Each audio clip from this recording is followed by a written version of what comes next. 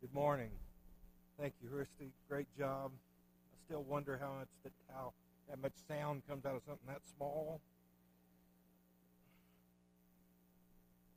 Take your Bibles and turn back with me to Matthew chapter 25 again. Matthew chapter 25. And we'll begin looking in verse number 1. In his little book, Laughter in Appalachia, Fred Park tells a story about a man named Quill. Quill lived way back in the woods where he hunted and fished with little regard to the seasons or the laws. Sound familiar? Sounds like they might live around here. After all, he knew the woods better than the game warden did. The game warden had been trying to catch Quill in his illicit activities for quite some time. He knew that Quill had to get up early in the morning to go fishing, and so the game warden sneaked down to his house in the middle of the night and hid on the top of Quill's house. This way he knew that no matter what he did in the morning, he would be able to follow him. His plan was to hide in the woods, wait until Quill had a stringer full of illegal fish, and then catch it. As it started to get a little bit toward daylight, the game warden heard Quill get up and start a fire, put on the coffee. His stomach started churning and growling when he smelled the coffee and the frying ham and the fresh biscuits in the oven. He could hardly contain himself. Suddenly, Quill walked out onto the front porch and he hollered, "Come on down here and get some of this coffee and biscuits while they're hot. I know you're out there." The game warden couldn't believe it. He climbed down, he walked up to the porch and into the house, and he exclaimed, "Well, how did you know that I was out there?" Quill said, "I didn't. I walk out there every morning and say the same thing, just in case you are." Now, Quill may not have been a genius, but he knew what it meant to take precautions, and he was ready. The disciples, way back in chapter 24 and verse 3, asked Jesus the timing of his return. They wanted to know when he was going to return. And Jesus replied that they could not know. He said that they could see the general signs, and judging by the increase in frequency and intensity, they could judge that the end was near. But he said even that being known, he would still come suddenly and unexpectedly. Therefore, they must be ready. Being ready meant actively living in faithfulness to God. It's more than just calling yourself a Christian. It's more than just a name. Dennis was a guy from Katy, Texas, who had an emergency, and he needed his best suit dry cleaned because he was leaving on a trip the next morning. He remembered that there was a store with a huge sign across town that said, 1 hour dry cleaning. Now, it was way on the other side of town, but he drove out of his way to drop off his suit. And after the clerk had filled out all the necessary information, he said, "I have some errands to run, and I'll be back in a little over an hour to pick up my suit." She said, "I can't get this back to you until Thursday." He said, "I thought you did dry cleaning in an hour." "Oh, no," she replied. "That's just the name of our store. We don't actually do that." There are many folks today who wear a sign that says Christian, but actually they failed to deliver the goods. And what has become known as the parable of the 10 virgins, Jesus again emphasizes to his disciples the need to be ready for his return. Now remember, Jesus is just hours before his crucifixion. He knew that his time on earth was short. He could have preached and taught on anything, any subject. And yet he decided at this crucial time to speak about his return. Let's pick it up in verse 1. It says, "Then the kingdom of heaven shall be likened to 10 virgins who took their lamps and went out to meet the bridegroom. Now 5 of them were wise and 5 were foolish. And those who were foolish took their lamps and took no oil with them. But the wise took oil in their vessels with their lamps. But while the bridegroom was delayed, they all slumbered and slept. And at midnight a cry was heard, 'Behold, the bridegroom is coming, go out to meet him.' Then all those virgins arose and trimmed their lamps. And the foolish said to the wise, 'Give us some of your oil, for our lamps are going out.' But the wise answered, saying, 'No, there should not be enough for us and you, but go rather to those who sell and buy for yourselves.' And while they went to buy, the bridegroom came, and those who were ready went in with him to the wedding, and the door was shut. Afterward, the other virgins came also, saying, 'Lord, Lord, open to us.' But he answered and said, 'Assuredly I say to you, I do not know you. Watch therefore, for you know not neither the day nor the hour in which the Son of Man is coming.'" Now, to understand this parable, we need to understand the setting. The setting of this parable is a first-century Jewish wedding. Marriages at that time were very different from what we experience in our own day. In Jewish customs of that day, wedding had 3 phases. First of all, there was the arrangement phase. Marriages were arranged by the parents, usually while the children were still quite young. The groom's family provided a dowry to the bride's father, who was to put that money in trust for the bride. In the event of a divorce or the death of her husband, this was to provide some support for her. The second phase of the Jewish wedding was the betrothal. At the betrothal, the bride and groom actually exchanged vows before family and friends. The couple is now officially married. Although the marriage is not consummated and the couple does not live together, legally they are married. And it can only be ended by divorce or death. During this time, the groom prepares a home for his bride.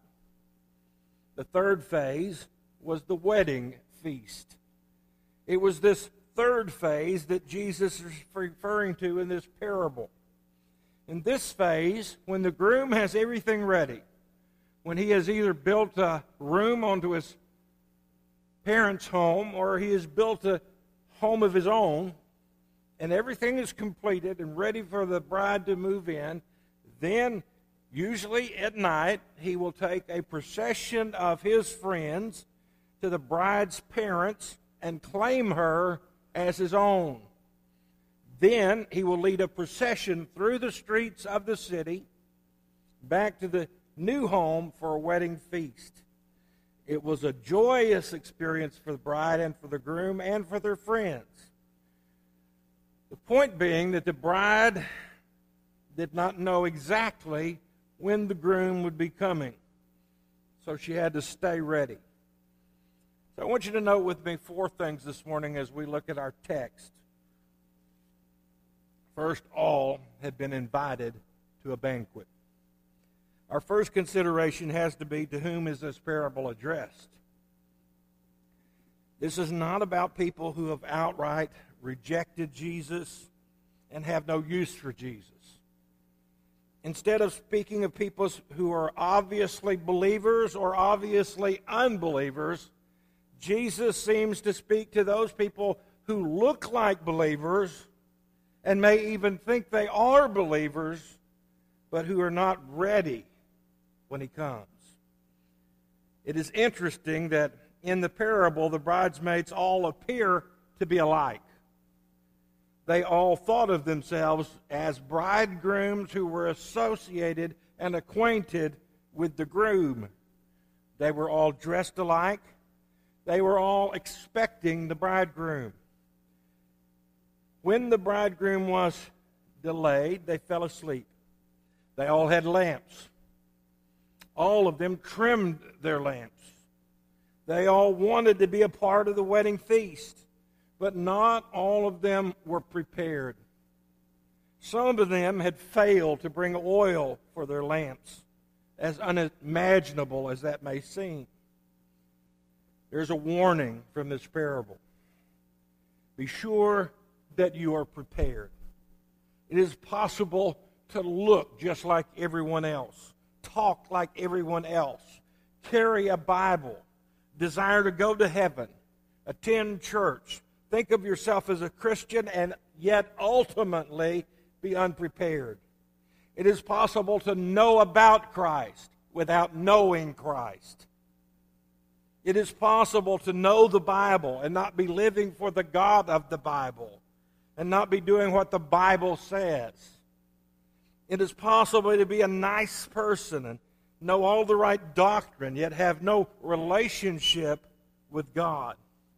It's possible to look like everyone else and have your Christianity on the surface while never allowing it to penetrate to who you are and change the way you live. Secondly, I want you to notice readiness will be revealed by crisis. Readiness will be revealed by crisis. This parable is about the final judgment.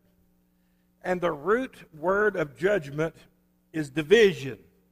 The Greek word is krisis, which is and has been retained into English almost unchanged, except for a slight variation in spelling. It is our word crisis.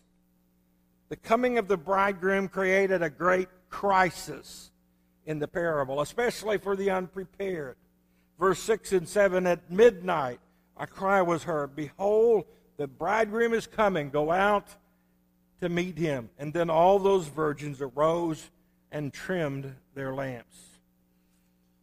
If the return of the Lord Jesus and the division it will cause will bring out the true condition of those who profess Christianity, but who are not actually born again. Isn't it also the case that their condition can be revealed by lesser, but nevertheless real crisis experiences now?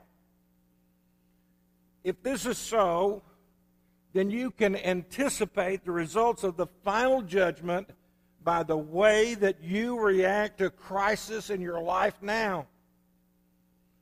If you look at your life and you notice how you react when crises come in your life, and you judge whether or not you reacted as a Christian should, then you will know how you are going to react to that final crisis of the Lord's return. The third thing is being prepared is non-transferable. Verses 8 and 9, and the foolish said to the wise, give us some of your oil, for our lamps are going out. But the wise answered, saying, no, lest there not be enough for us and you, but go rather to those who sell and buy for yourselves. The foolish bridesmaids saw that they didn't have enough oil, and they asked their wise friends to loan them some of theirs. But this was not possible. Their refusal may seem to us selfish and unkind, unless you really stop to think about the situation. To loan part of the oil would mean that no one had enough oil. It still might seem that the charitable thing to do would be to share, even if that meant that you would run out of oil. But the story is not about charity. The parable reveals that when the Lord returns, each person will have to stand on his or her own feet. The larger point is that one cannot borrow another's faith. Just as one person cannot transfer part of their physical life to another, neither can a person share their spiritual life. This means that another person's faith will not cover you.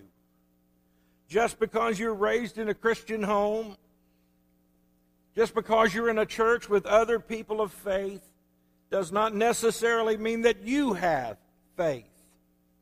It will not rub off on you just because you're sitting next to someone who has a vital relationship with Jesus. You can't catch faith like a cold. You can't borrow it from your friends. You cannot get it from your parents. You can learn from someone else's faith, but you can't use it and you can't lean on it. God has no grandchildren. God only has children. Your faith must be your own. It's good for us to be able to see faith of our fathers living still.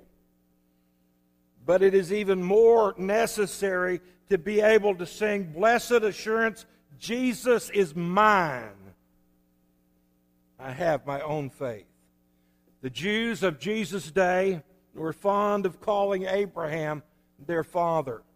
They were the physical descendants of Abraham, and they assumed that they were also the spiritual descendants. But one day, as Jesus saw them coming toward them, he said in Matthew chapter 3 and verse 9, "Do not think you say to yourselves, 'We have Abraham as our father,' for I say to you that God is able to raise up children to Abraham out of these stones." You may have a great heritage, God is saying, but you need to make that heritage your own personal experience. There is no substitute for being prepared. The fourth point, lost opportunities cannot be regained, and the door of opportunity will one day be closed. Verse 10. "And when they went to buy, the bridegroom came, and those who were ready went in with him to the wedding, and the door was shut. Afterward, the other virgins came also, saying, 'Lord, Lord, open to us.' But he answered and said, 'Assuredly I say to you, I do not know you.'" The most alarming words in this parable have to be, "And the door was shut." And the door was shut. There is an awful finality about those words. It means that the door was shut and it would remain shut. It would not be opened again. Today, the door of salvation is wide open. It's wide open to all. Today, the door to heaven is open. But this text is a reminder that it will not always be so. The young women who find themselves shut out of the banquet can hardly believe that the door has been closed to them. They cry out, "Lord, Lord, open the door to us." In real life, in our world, we would expect the groom to say, "Hey, no problem. We're wondering where you guys went. Come on in."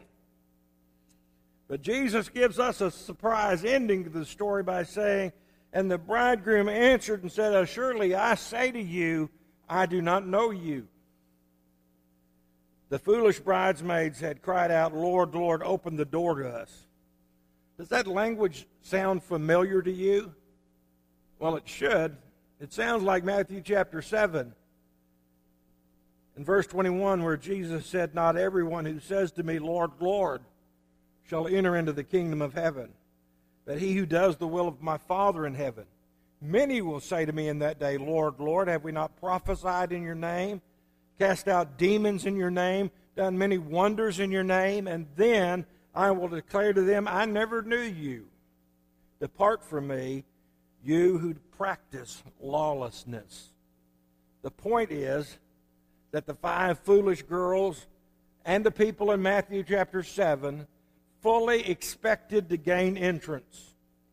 They looked like the other 5 who were inside, just like the people in Matthew 7 knew the language and even performed religious deeds. But the bottom line is there is a difference between knowing about Jesus and knowing Jesus. Once the door was shut, it would not be opened again, no matter how long they stood outside or how loudly they shouted. In verse 13, Jesus says, "Watch therefore, for you know neither the day nor the hour in which the Son of Man is coming." The parable of the 10 virgins is given to show the incalculable importance of being spiritually prepared to meet Christ, either at our own death or at His second coming. So, when are we ready? We are ready when our relationships with God and our relationship with others is what they should be. We're ready at any moment of the day, whether in the privacy of our home or the apartment of our girlfriend or in the recesses of our mind. We are not ashamed to have the Lord meet us. We are also ready when we are not ashamed that our credit card accounts are being made public. We're ready when all of our past grievances have been acquitted. Just before General Eisenhower died, Dr. Billy Graham was invited to visit him at Walter Reed Hospital in Washington, D.C. He was told that he could stay 30 minutes. When he went in, the ex-president was wearing his usual big smile, even though he knew that he didn't have long to live. Later, Dr. Graham told what happened. He said, when the 30 minutes were up, he asked me to stay longer, and he said to me, "Billy, I want you to tell me again how I can be sure that my sins are forgiven and that I'm going to heaven, because nothing else matters now." Dr. Graham said, "I took my New Testament and I read him scriptures. I pointed out that we are not going to heaven because of our good works or because of our money that we've given to the church. We are going to heaven totally and completely on the basis of the merits of what Jesus did on the cross. Therefore, he could rest in the comfort that Jesus had paid it all." After the prayer, President Eisenhower said, "Thank you, I'm ready." No one is ready to meet God in death until they're ready to meet Him in life. It's amazing to realize that so many of us prepare for life, but we fail to prepare for eternity. We get our degrees from colleges and universities. We position ourselves for the right jobs. We set our career goals for 10 years in advance. We know when and where we want to retire, and yet we totally disregard the most important reality of all, and that is our relationship with God, until it's too late and we are unprepared. I want to close with just sharing a portion of a poem that a lady by the name of Annie Johnson Flint wrote. I think she describes so well. What are we watching? It is not for a sign we are watching, for wonders above and below, the pouring out of vials of judgment or the sounding of trumpets of woe. It is not for a day we are looking, nor even the time yet to be, when the earth shall be filled with God's glory as the waters cover the sea.